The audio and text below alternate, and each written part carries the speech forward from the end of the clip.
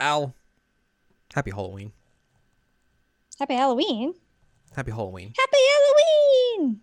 It's very spooky. It's the spooky times now. It is. I mean, it really is. But... Welcome to October. Get on your favorite costume and go get candy because it's time to celebrate Halloween. I love candy. Here on this week's episode, Jared and Al watch Love Live, episode 19. I'm Jared, that is Doc Al and Ladium. Hello. We are discussing season 2, episode number 6. It's called Happy Halloween. Happy Halloween. Happy Halloween. Because it's Halloween in the Love Live world. That's about it. Yep. That's it. Yep. So Muse and Arise are going to be performing at a Halloween event in Akihabara. Mm-hmm. This is outside of the Love Live preliminaries. It's just an exhibition event.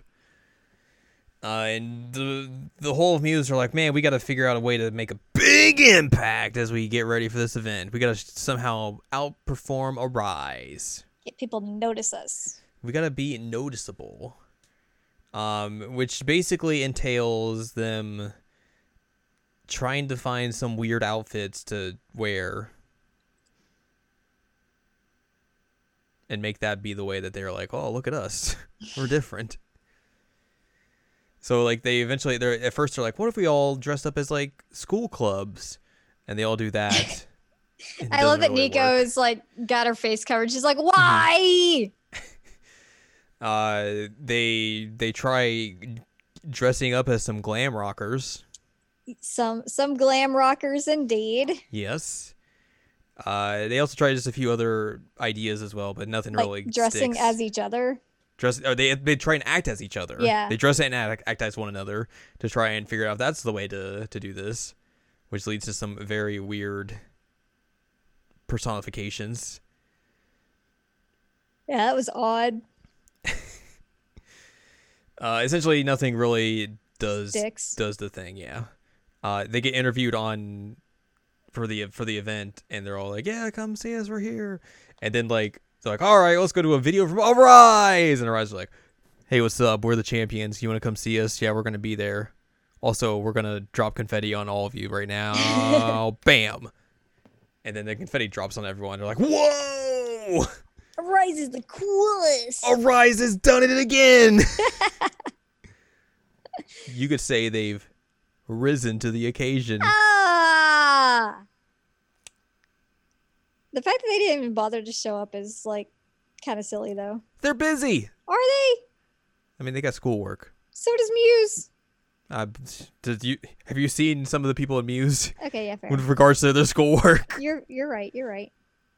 Point proven. I love that when they dress up in the glam rock that they get called to the like principal's office basically, and they're like, "Yeah, don't do that.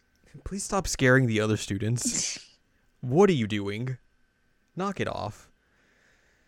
So yeah, they like we said, they basically try impersonating each other to see if that would do anything, and nothing really happens. It's just them goofing on each other, really. Mm-hmm. They're like, "Am I really like that?" And it's like, "Yes." Yes. Am I really like that? Yes.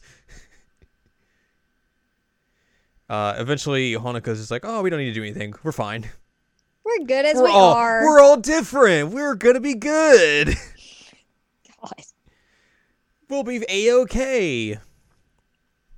And then they perform Dancing Stars on Me. Mm-hmm. And they're kind of in their Halloween outfits. Kind of, I mean, it's Halloween-esque. Like, they all have, like, different costumes and shit. Yeah. But, yeah. That's basically the episode.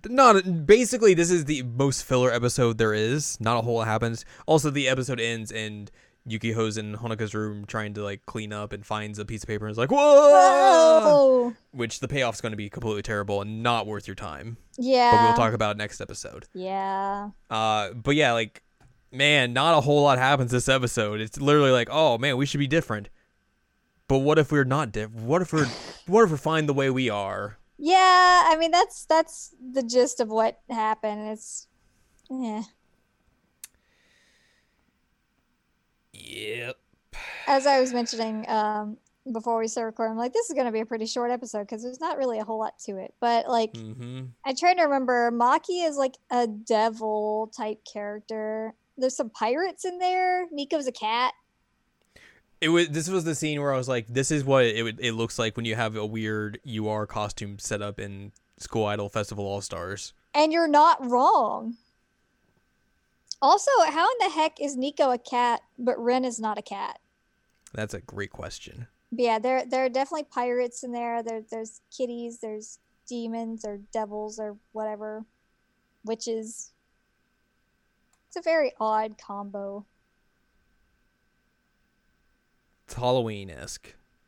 Sort of. But yeah, this episode was very bleh. But it's Halloween. Halloween, spooky. Very spooky. Spooky. I don't know why I did my voice like that.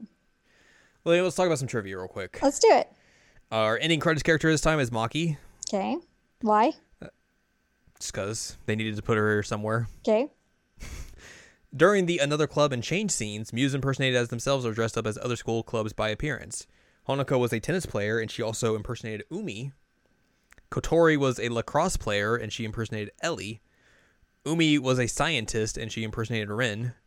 Rin was a swimmer, and she impersonated Maki. Maki was a ribbon dancer, and she impersonated Nozomi. Hanayo was just an orange, just in an orange suit. Yep. And she impersonated Nico, which was basically the best one of these. Yeah, I agree.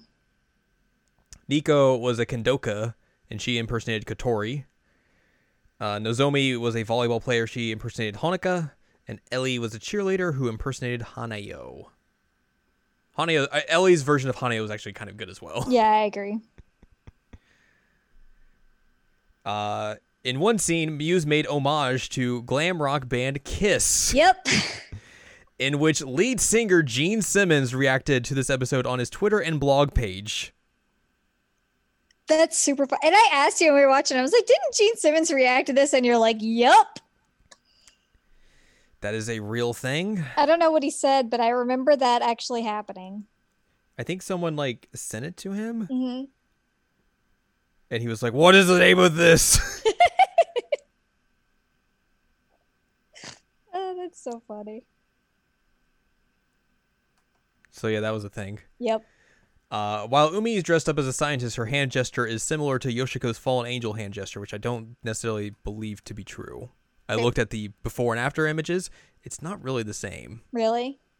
She basically is holding her hand up to her face, covering her glasses. She looks more like Okabe. Oh, okay. Like that kind of pose.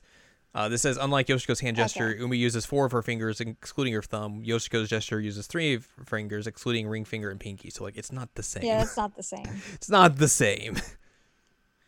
This is the first time another character does the Nico Nico Ni gesture other than Nico or the rest of her family. In this case, Hanayo does the Nico Nico Ni gesture. And it's great.